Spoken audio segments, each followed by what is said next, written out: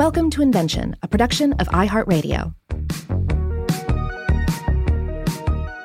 Hey, welcome to Invention. My name is Robert Lamb. And I'm Joe McCormick, and it turns out we weren't done playing with fire. That's right, or let's say this. What is the natural next step from playing with fire? It's having to hastily put out fire. That's true. And so we're following up our 3-episode look at matchsticks with a look at the fire extinguisher. Because, it's one thing to be a master of fire, but we have to do more than just create and foster the flame, right? We have to be able to manage it and snuff it out, especially when it gets out of control. The fire has a mind and a life of its own, and it will not be tamed so easily. So when we're going to ultimately talk about the modern fire extinguisher, but before we get to that, let's discuss what a fire extinguisher is in general terms. You can think of it as an active fire protection device, or perhaps an active fire protection strategy or method, something that you do, something it entails action and response in order to deal with an unwanted or unruly blaze. So not like a sprinkler system, not like a ditch dug around a campfire or something to that extent, but something that is done, something you can grab and use, or some plan of action you can utilize against the blaze. I see what you're saying. Not static defenses, not the walls around your city, but the cauldron of boiling tar you have on top of the ramparts. Right. So I think that's a good way to think of it. Now, having just done these 3 episodes about matches and fire creation technology, in a way it's almost crazy to consider the need to then put out a fire. I know. We spent the last 3 episodes trying to figure out how to get one. Yeah, and contemplating, say, the vast time period really in human history where the ability to manipulate fire existed, but the ability to create it did not. It was this precious thing that had to be gathered, that had to be obtained and then kept and nurtured and guarded, carried from one spot to another. But then to think about on top of that, you might need to just kill it sometimes. This precious gleaming god that you've rescued from a lightning struck stump in the woods. But you would need to do this, and for a number of key reasons. So first of all, is as a means of keeping unwanted or unruly fires in check. Mm-hmm. So maybe you have your campfire, but then what if the campfire spreads to some hides or a tent or something that you do not want on fire? You need to be able to put it out. Also, as a means of snuffing a fire to prevent detection by enemies, sure, namely other humans that you might not want aware of your campfire. Right. Light, smoke gives you away. Right. And then also a means of preventing a blaze from growing out of control unattended. Now, this last one raises some interesting questions. I was wondering, and in doing a little bit of research on this, trying to figure out, did ancient humans really make many efforts to prevent wildfires? Mm-hmm. It's a big part of having a campfire today is your knowledge that it needs to be maintained properly, and you need to prevent this from getting out of control. And when you're done with it, you need to make sure it's out. But aside from protecting yourself from observation by other human groups out there, I wonder to what extent that was really a matter of concern for ancient peoples. Maybe it was, maybe it wasn't. I can't tell. Well, I don't know. I mean, I would say if you live in a wooded area, you would not want the woods to catch fire, right? Yeah, true. I mean, at the same time, of course, fire was used rather destructively, even in ancient times as a means of controlling vegetation and sure, controlling animals, and used as a hunting tactic, et cetera. Yeah, burning land for agriculture, that kind of thing. Yeah. But then again, that is when doing so would definitely benefit the people in question. So I guess it's not unfair to imagine that there would have been some level of concern for a fire going out of control, because, of course, if it went out of control, it could become a danger to your people as well. Right. I was reading a particular book by Frank Sharman titled Fires and Fire Laws Up to the Middle of the 18th Century. And in this, the historian points out that humans would have known fire first as an enemy, which I think is an important point to make. Sure. I mean, the way animals do. Yeah. The first reaction to fire, if you recognize it, is to retreat from it. Right. Eventually we realized, we can retrieve this. Okay, we can use it. We can nurture it. We can control it. But initially there is fire as this thing that burns, that frightens, that is a danger. And it's never really stopped being a danger to us, even today as we've learned to control it so well in certain environments and in certain circumstances. Wildfires are still a huge problem. And fires in urban settings are still a big threat. We have to have a great deal of emergency preparedness in place to deal with those blazes. Mm-hmm. So even a well-maintained fire is something of it's a sleeping dragon. It can wake up, especially if you're not careful. So ancient fire masters would have discovered the means of putting out fires, obviously. They would have figured out the conditions that cause fires to struggle and devised means of exploiting these conditions as well. So basically, these are the general steps you'd want to take to deal with an unwanted flame. One would be to direct a substance onto the fire that rapidly cools it. Right. And this is one of many of the things we do to put out fires do more than one different method at the same time of putting out the fire. But so one reason you would throw water on a fire is that water takes a lot of energy to heat up and turn into steam. So it's rapidly cooling whatever you're throwing it on. That's right. And this gets into our next issue as well. Direct a substance onto the fire that deprives it of oxygen, because again, the fire has to consume that oxygen to exist, to be this flame at all. So if you're able to get rid of the oxygen, you kill the flame. Right. And this is why I say smothering a fire with a blanket or with dirt or sand works. It's because the oxygen now can't get to the flame. Right. Another thing is, of course, is to direct a substance onto the fire that interferes with the chemical reaction that's taking place. Yes. And this is often there are some modern fire extinguishers or recent fire extinguishers that just have a chemical within them that inhibits the chemical reaction that we call fire. And additionally, one important way to control and ultimately fight a fire is to deprive it of fuel as well. So much of nurturing and maintaining a fire is about feeding it, and to put it out, you just need to take away what it needs to burn.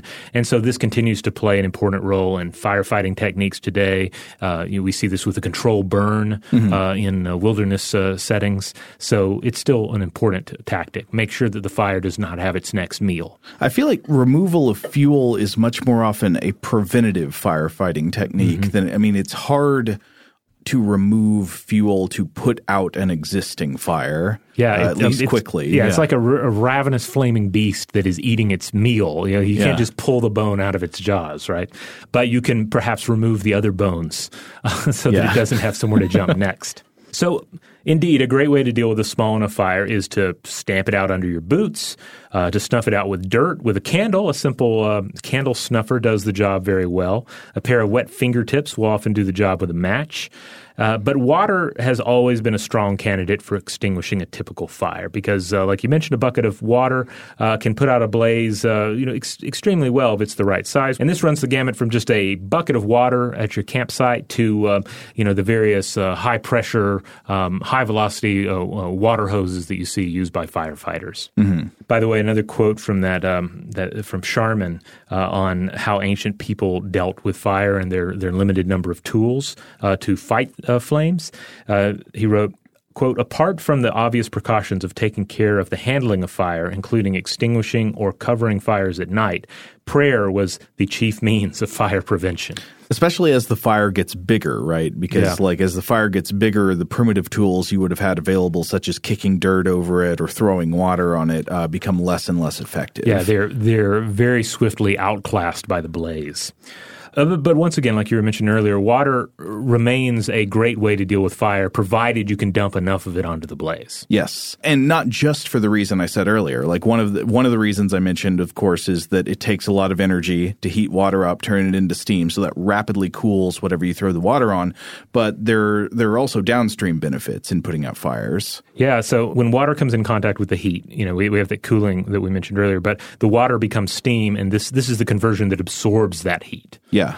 And then also the resulting steam displaces air from around the fire, thus removing the oxygen. So again, 2 out of 3, that's enough to get it done, again, provided you have enough water to throw at the problem. Right. It's a twofer. Yeah. Now, an important caveat to this, of course, is this will not work on a fire with a liquid fuel source. Right. Say like oil burning on top of water or something, throwing water on that doesn't really help much. Exactly. But certainly your standard sort of burning wood scenario or certainly a campfire scenario, enough water dumped on it will do the job. Mm-hmm. So when do we first start getting fire extinguishers? Well, if we're extremely generous with our definition of a fire extinguisher, we might just give credit to whoever invented the bucket. Okay. Which of course is just lost to history. But we need not go back quite that far if we rein it in just a little bit and we consider a particular invention and a particular inventor from ancient Greece. So we're going to look at someone we've discussed on this show before. We discussed them in our invention episode on the vending machine, and we also discussed them in the Stuff to Blow Your Mind episode on the singing colossi of Memnon. Ah. That's right. We're talking about Greek inventor and physicist Ctesibius of Alexandria, who lived 285 through 222 BCE. And he's attributed with discovering the elasticity of air and creating several inventions that depended on compressed air. So his most famous inventions are probably the water clock and also a water organ. And his writings do not survive, but we know of him through the writings of Vitruvius and also Hero. But he is said to have also invented a gadget that could be used to pump water onto a fire. So at Ctesibius, we're basically talking about his invention would have consisted of a pair of cylinders with pistons that discharge into a flap-like valve chamber and then out through a single outlet. So no hose connections or anything like that. Right. And it's been supposed that each piston would have worked independently via its own lever, but this means that short, quick strokes would be needed to produce a steady jet of water. So I was reading a source on this. One J.S. Rainbird wrote about this in 1976, seemingly very well-regarded book about the Vigiles of Rome. And in that, he contends that a single lever would have worked better with Ctesibius's invention. He spends a lot of time talking about Ctesibius and his invention, and later writers writing about that invention before he gets on to the Roman situation, which we will also get to shortly. So basically, Vitruvius, centuries later, insisted no, air was involved in this, which Rainbird writes has bedeviled attempts to understand how it might have worked. So some think it might have used an air chamber to steady the water pressure.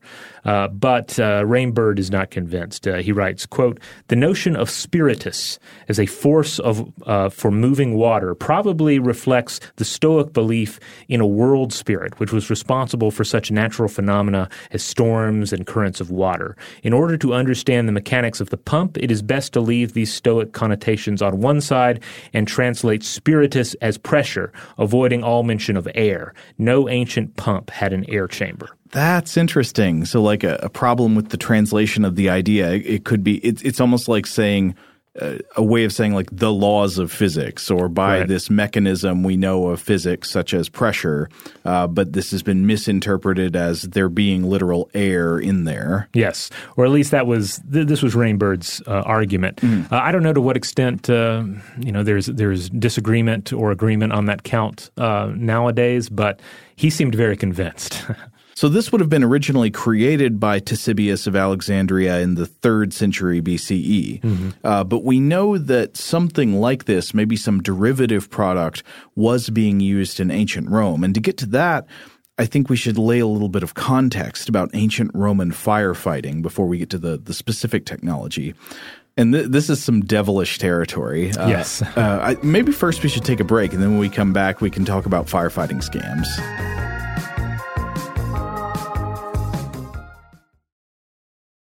All right, we're back. So the 1st century BCE Roman statesman Marcus Crassus is sometimes given credit for inventing the first organized firefighting brigade in ancient Rome. But it didn't work exactly like the firefighters we would think of today, because what's the modern progression, right? You notice a fire, You call 911, you say, my house is on fire. The firefighters come, they put the fire out, or they at least try to put the fire out, and then you deal with the aftermath. Yeah, firefighters in today's society, like they are true heroes. These are people who come and risk their lives to save the lives of individuals that are trapped in houses or buildings or threatened by the flame. They do what they can to protect your home and the items in it as well. And it's really hard to think of another class of public servant that is really venerated in this way. You know, I mean, there's a kind of purity to the aid they provide. Yeah, like there's no. I don't think are there even any movies about like dirty firefighters or anything. You know, that'd be funny. Maybe it exists. I'm sure there's some case to be made, but for the most part, firefighters, we tell our children about how they're great and they're brave and they're heroes, and for the most part, like that remains true throughout your adult life. Like you realize that this is an important role, and the people who do it are doing very important work. But Crassus, he had a different model for how firefighting should work. So at the time of the Republic in the 1st century BCE, Rome was just going up in flames all the time. Joseph J. Walsh, a historian that I'm going to quote from more later, calls Rome a city of fires. The city was overcrowded and the houses were tall and packed tightly together. It was just kind of a tinderbox. Plus, it did not have an organized public system for firefighting at this time. Whatever public firefighting took place was probably voluntary and ad hoc. So it's just whoever you can get together to try to help you put out a fire. Yeah. You're kind of on your own. But the ancient Greek author Plutarch, in his biography, writes that Marcus Crassus, despite all of his great virtues, was known above all for his avarice and for his extravagant wealth. Quote, the greatest part of this, if one must tell the scandalous truth, he got together out of fire and war, making the public calamities his greatest source of revenue. So there's a disaster, Crassus gets dollar signs in his eyes. And Plutarch writes that, okay, so how do you make money off of war? Well, that was mostly by way of accepting or buying the properties of people who were put to death after military conquests. But how did he make money off of fire?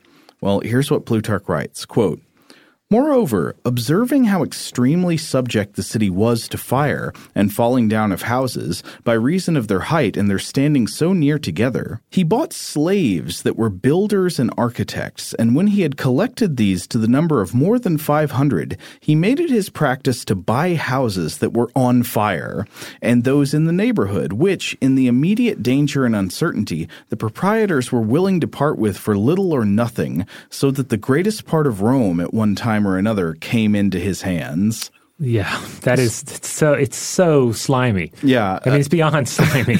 Yeah, imagine, so like your house is on fire, you call 911, and then what happens, instead of firefighters, a shady real estate developer shows up with like 500 guys with water buckets just standing there.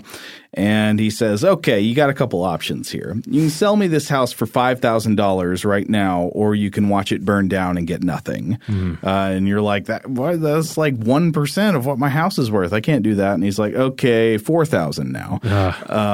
And so that's your choice. And then meanwhile, he's got people going around to all your neighbors saying like, well, it looks like this one's about to go down. Yours is catching fire next. What's your price?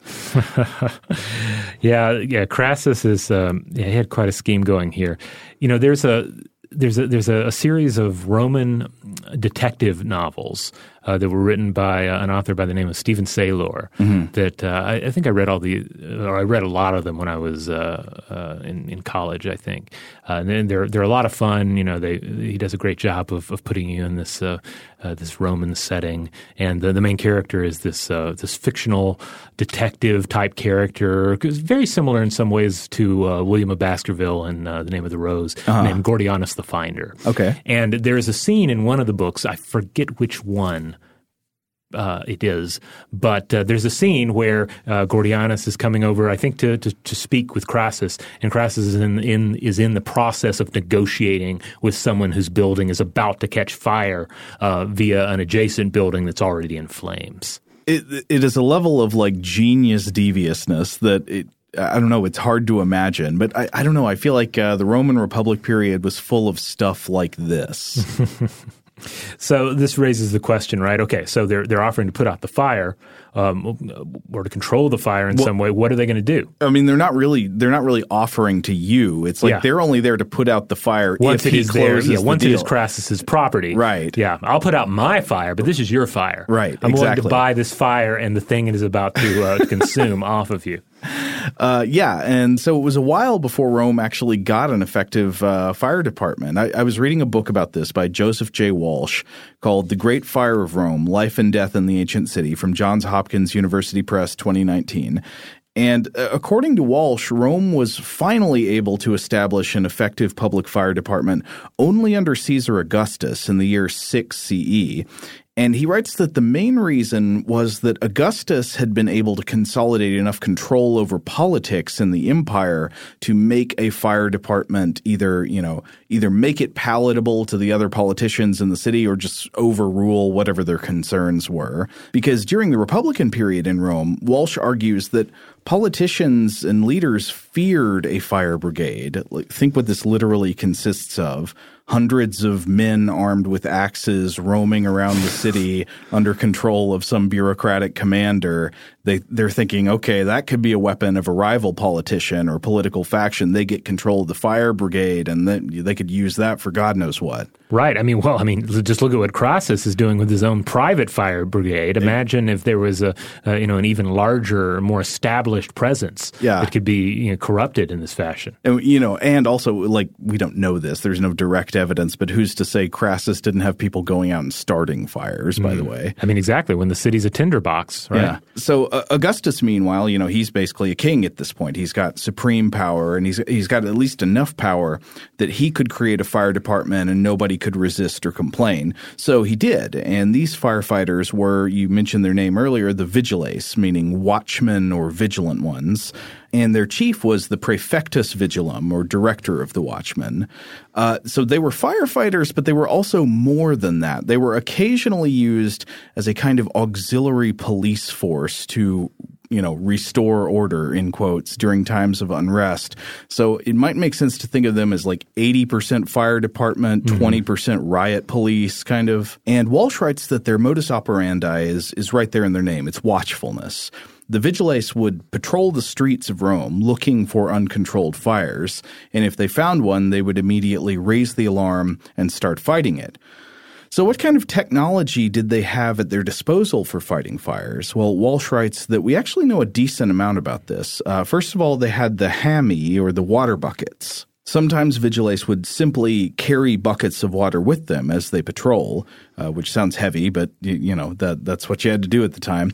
But there were also plenty of public fountains, and these would be positioned around the city partially for the express purpose of filling water buckets in the event of a fire. One great thing about Roman infrastructure is they did have the city supplied with a lot of fresh water. Right. So if you needed to run a bucket line or a bucket brigade, you would not have to have it go all the way across the city or something unrealistic like that. Right. You would have these points scattered all throughout the town where you could get the water.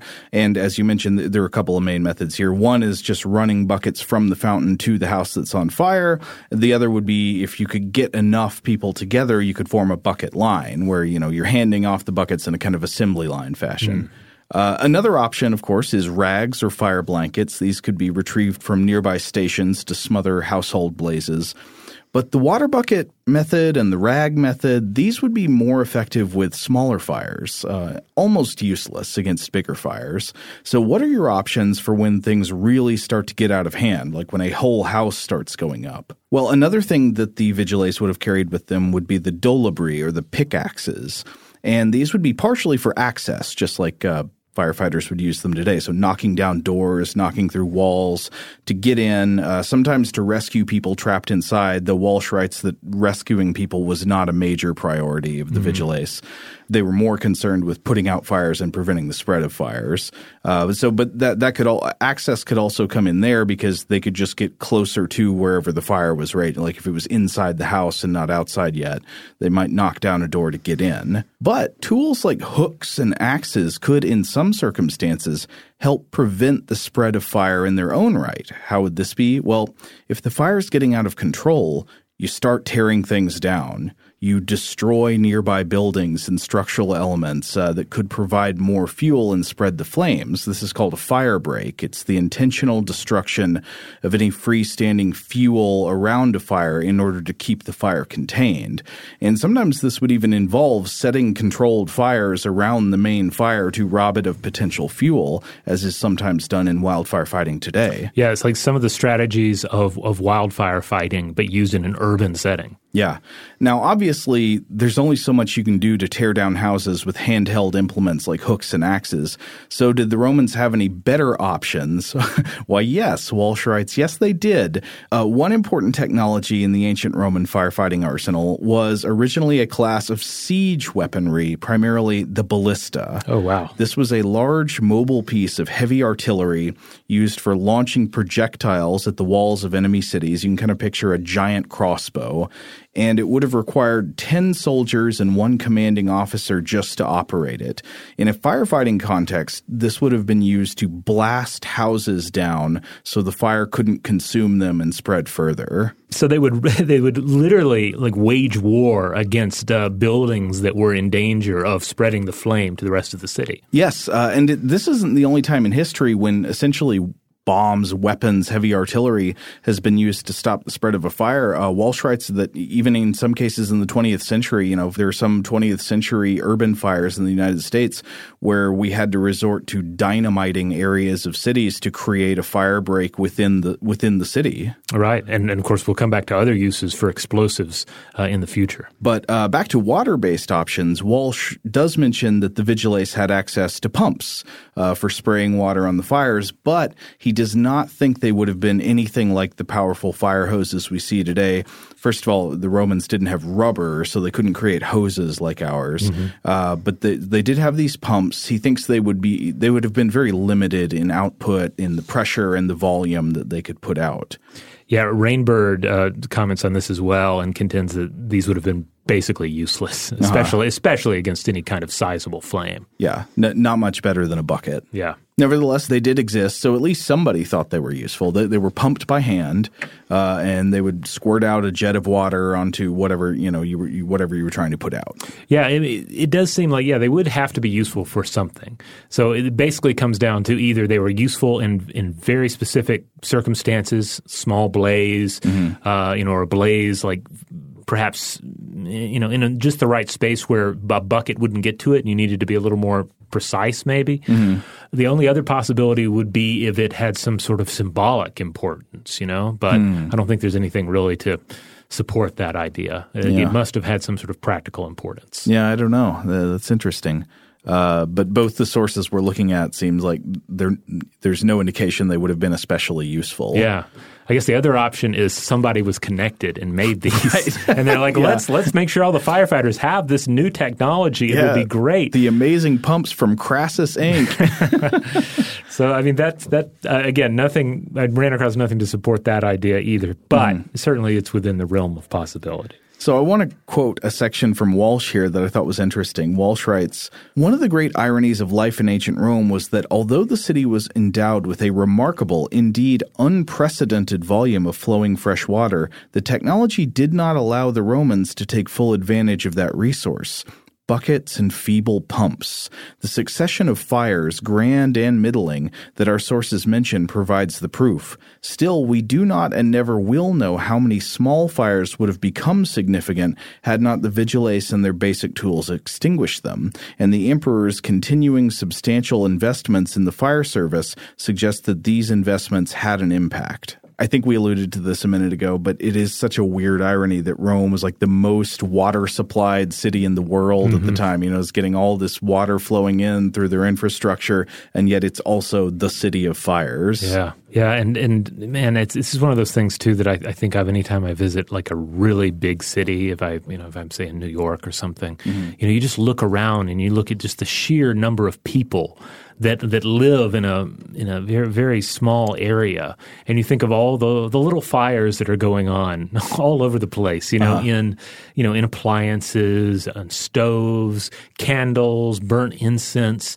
cigarette lighters, etc. All these little fires, and we all just kind of work together to keep them from getting out of hand. And then we have this, of course, laws and regulations, and then we have safety procedures, and we have the fire department doing their important work. But all of these things working together to just keep the ever-present fire at bay. Yeah. I think one of the big differences now is that modern cities just tend to have more static fire protection. We've got sprinkler systems. We've got fire-resistant construction. We've got fire-resistant city planning, all that kind of stuff. Yeah, absolutely. And fortunately, we don't have to bust out the siege equipment anymore. Right. All right, we're going to take another break, but when we come back, we will continue our journey. We will continue our look at early sort of proto-fire extinguisher technology, and we're going to take things into the explosive age of alchemy.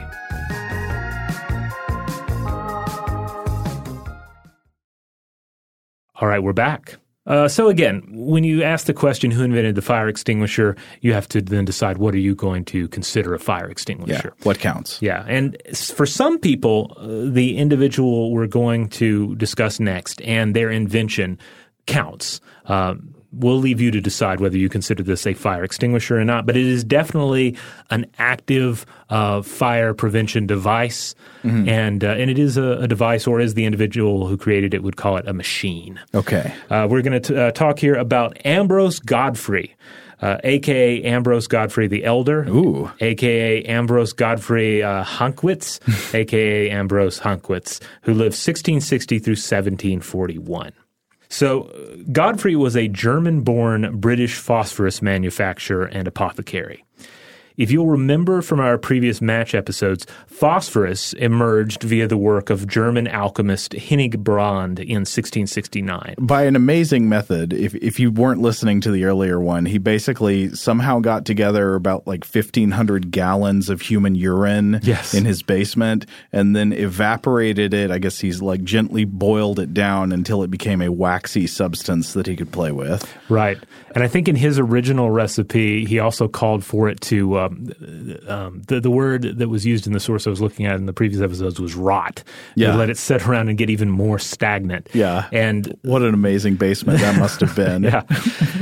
As the secret spread, and the secret did spread, people realized, you don't actually have to let it get grosser. It's basically ready to go. But I think he was actually a funny development on that so he's an alchemist. One of the things alchemists often wanted to do was find a way to turn various substances, often base metals like lead, into gold. He thought that maybe you could turn urine into gold. Right. And he did get something valuable, but it wasn't gold. Right, yeah, because phosphorus does become, as we discussed in the previous episodes, of vital importance, especially in the match industry. So in its transition from alchemical secret to this industrial formula, Brand ends up selling the secret to one D. Kraft of Dresden, and I believe Kraft traveled around with it and kind of did kind of magical performances with the phosphorus. My traveling urine show. Yeah. But then the urine secret passes on to a couple of individuals, one of whom is English chemist Robert Boyle. And I believe Boyle, basically he was given most of the secret and then guessed at the rest, was able to apply sort of chemical knowledge to figure out what he needed to do. And then he ends up hiring Ambrose Godfrey at the young age of 19 years old as an assistant who helps him crack the use of urine in the brewing of phosphorus. Wait, I'm sorry. I just remembered one more fact we couldn't skip over, is that Hildebrand thought that you needed beer drinkers' urine. He said, so I think he sent his stepson out or something, to his second wife's son, to go get me a bunch of beer drinkers' urine. Well, I mean, I guess it's easier to obtain at the time than to say, go get me the urine of a bunch of people who don't drink beer. That's right, yeah. I'm sure that you had volume issues. Yeah. So Godfrey himself goes on to become a major phosphorus manufacturer himself, and indeed invented a method of extinguishing a fire. I was reading that there were accounts of him as a chemist. He would occasionally burn himself and set small fires. So whether you're an alchemist or a chemist, there's going to be occasionally a fire that you do not wish to have in your presence, and it would behoove you to be able to have some sort of fire extinguishing method. Right, and you don't want to waste your precious urine throwing it on a fire to put it out. Right, that urine is earmarked. So he invented a new method. He invented a new machine, he called it, and he wrote about it in an account of the new method of extinguishing fires by explosion and suffocation. And you can actually read this entire text. It's a little difficult to read at times because it's the wordage and all is a little antique, shall we say. But he spends a short book's worth of text discussing this new invention that he has unleashed on the world, and it is essentially a grenade, a hand grenade to be used against an out-of-control fire. It was not a gadget that blasted a fire with water or powder or foam or anything. You threw it or rolled it into an out-of-control blaze, and it would explode. Now, this is something that has been explored in other contexts. I know there have been some experiments with, say, dropping bombs on wildfires to put them out. I'm not sure that has been ruled a very effective method overall, but it does have some efficacy because, an explosion robs the fire zone of some of the things it needs to do. There's like a burst, I'm sure, that pushes some oxygen out. Explosives do have some fire suppressant capabilities. Absolutely. But this one, it has another element to it as well. So very briefly, he devised about 3 different sizes, and these would have all been essentially kind of like spheres or bottles, and all of them contained a liquid mixture of a fire suppressant, and then it also had a pewter chamber that was loaded with gunpowder. So you'd light this puppy or throw it into the fire, and it would explode, and this would spread. The explosion would spread the flame suppressing mixture. So the explosion has some flame suppressing powers, but he also was loading it with flame retardant. Right. So it's one of those situations where we're probably hitting 2 out of the 3 ways of combating a blaze. And so obviously he was really behind this idea. He wrote the book that we mentioned already. He also apparently had a 3-story wooden house constructed and then set it ablaze to demonstrate the effectiveness of his machine. So it didn't seem to really catch on to the extent that he wanted it to, but it seemed to work, at least with certain size fires and certain situations. But even though the technology did not become dominant right away, others continued to improve upon it. So during the 1800s and then the early 1900s, newer designs of fire grenades were invented, employing new chemical formulas for the fire-suppressing mixture inside. Yeah, but the fire grenades of the 19th and 20th centuries, from what I was reading, were substantially different in that most of the ones I was reading about did not contain any explosive elements. They were more just like they were containers that were loaded with something. Like we can talk about the ingredients in a minute, but it wasn't like in the gunpowder mode as much anymore. Right. It was more like this is something you can throw at a fire to quench it. Though they were definitely marketed as grenades. Oh yes. There's a wonderful image that I came across. It was actually in a page on the 99% Invisible website. They apparently did an episode on fire grenades at some point. And so they had a corresponding page with some images.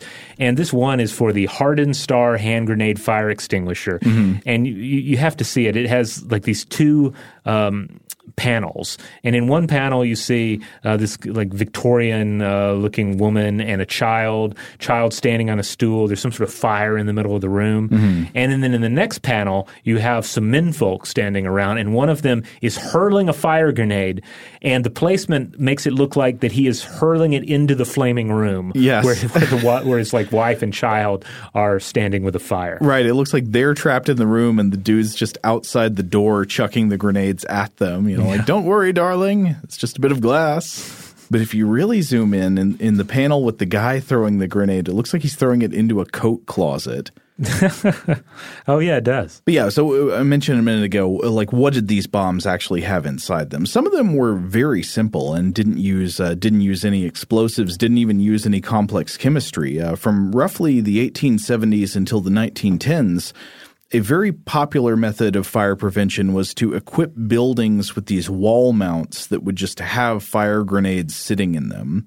So you'd have like a little bracket up on the wall. It'd just be there. Often it was painted red, but it would be a glass sphere, very similar in shape to a light bulb usually, filled with salt water. Now, why salt water? I read this and I was wondering, does salt water put out fires more effectively than fresh water? And I could not find any evidence that that's the case. And I think the reason salt water was used was to lower the freezing point of the water inside the bulb so you could leave it out year-round without worrying it would freeze. Oh, well, that does make sense. Yeah, because if it's like a cold warehouse environment, for example, it could conceivably be frozen solid and would be rather useless or mostly useless if you were to hurl it into a flame. Right. I found another brand in addition to the Hardened Star, the Sure Stop, S-H-U-R Stop, the automatic fireman on the wall. Another popular brand I read about in multiple sources was called Red Comet. Now, if you wanted a more potent fire suppressant than just plain salt water, which again still works pretty well, you can buy glass grenades full of a chemical fire suppressant called carbon tetrachloride, or CTC, which is now also known as tetrachloromethane. This was a dense, sweet-smelling, extremely toxic, non-flammable liquid that, when volatilized, inhibits the chemical reaction that causes fire. It was a chemical flame suppressant. CTC was first synthesized by humans in 1839 by reacting chlorine with chloroform, and it's had a lot of industrial uses over the years as a cleaning solvent, as a refrigerant, and yes, as a fire suppression chemical. But if you happen to come across a vintage CTC fire grenade, sometimes people still have these fire grenades in their houses. They were still being manufactured up into the 1940s and 50s, I think. Oh, wow. If you have one of these in your house, we would not advise trying to use it. I have come across multiple articles by like household goods museums and antiques experts talking about this, saying if you've got one of these CTC grenades hanging around, you need to find a way to get it safely disposed of through a local fire department or something, because CTC, we have discovered, is extremely toxic. Just a few minutes of exposure can cause potentially fatal injury. Oh. It's hepotoxic, toxic to the liver. It's toxic to all kinds of stuff in the body. Absolute bad news. You do not want to break one of these things. And yet, that's the whole mechanism, right? You're supposed to break it by throwing it into the fire. Yeah. Generally, these fire grenades would be made of very thin glass so that it was sure to shatter on impact.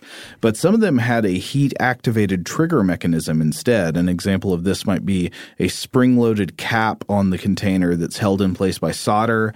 And then when the solder is heated and melted by the fire, the cap gets released and the fire suppressant material escapes.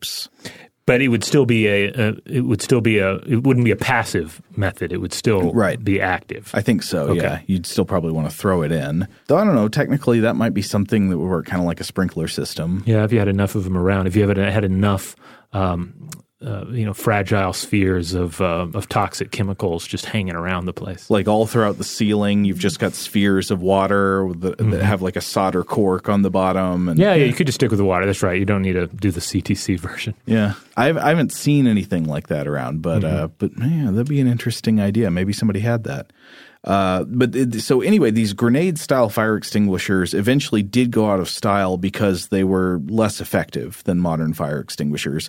According to an article I was reading by David McCormick for the Antique Trader magazine, they were known to fail, and they were much more effective when a fire was just breaking out than once it was raging and extremely hot. This is a repeating theme we're seeing as we discuss a lot of these technologies. Right, because it does seem like, especially if you're dealing with just a grenade that is full of salt water, it's kind of a fancy bucket of water, really. It's a bucket of water that's always available, ready to go, easier to throw. Maybe you definitely get, I think, better distance on that, but it's still delivering about the same amount of water, maybe a little less. That is what the appeal of most of these grenades was, I think. It was that they would be right there on the wall the moment you needed them. You wouldn't. So if a fire breaks out, you wouldn't need to say, "Oh my goodness," and run and get a bucket. And get to the pump in the backyard and start, all that stuff. It would just be right there. Yeah.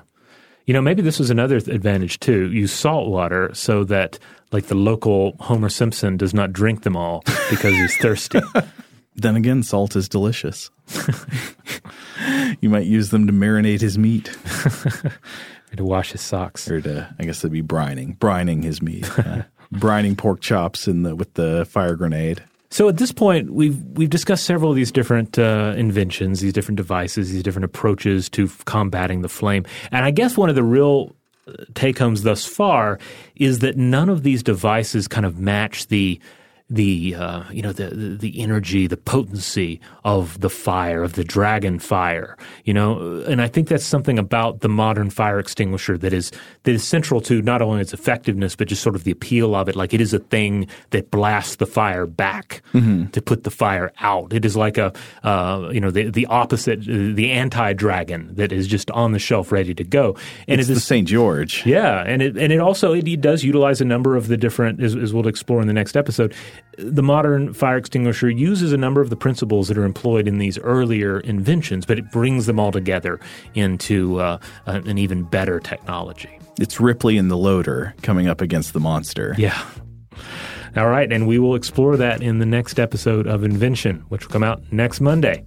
In the meantime, if you want to check out other episodes, if you want to check out our three-parter on matches, which is not just a look at matches, but a look at the evolution of fire technology itself, you will find those anywhere you get your podcasts. If you head on over to inventionpod.com, that'll shoot you over to the iHeart page for the show. Wherever you get the show, just make sure that you subscribe, that you download, you rate, you review, you share with friends, all that good stuff. That's how we're able to keep putting the show out. Huge thanks, as always, to our excellent audio producer, Seth Nicholas Johnson. If you would like to get in touch with us with feedback on this episode or any other, to suggest a topic for the future, or just to say hi, you can email us at contact@inventionpod.com. Invention is a production of iHeartRadio. For more podcasts from iHeartRadio, visit the iHeartRadio app, Apple Podcasts, or wherever you listen to your favorite shows.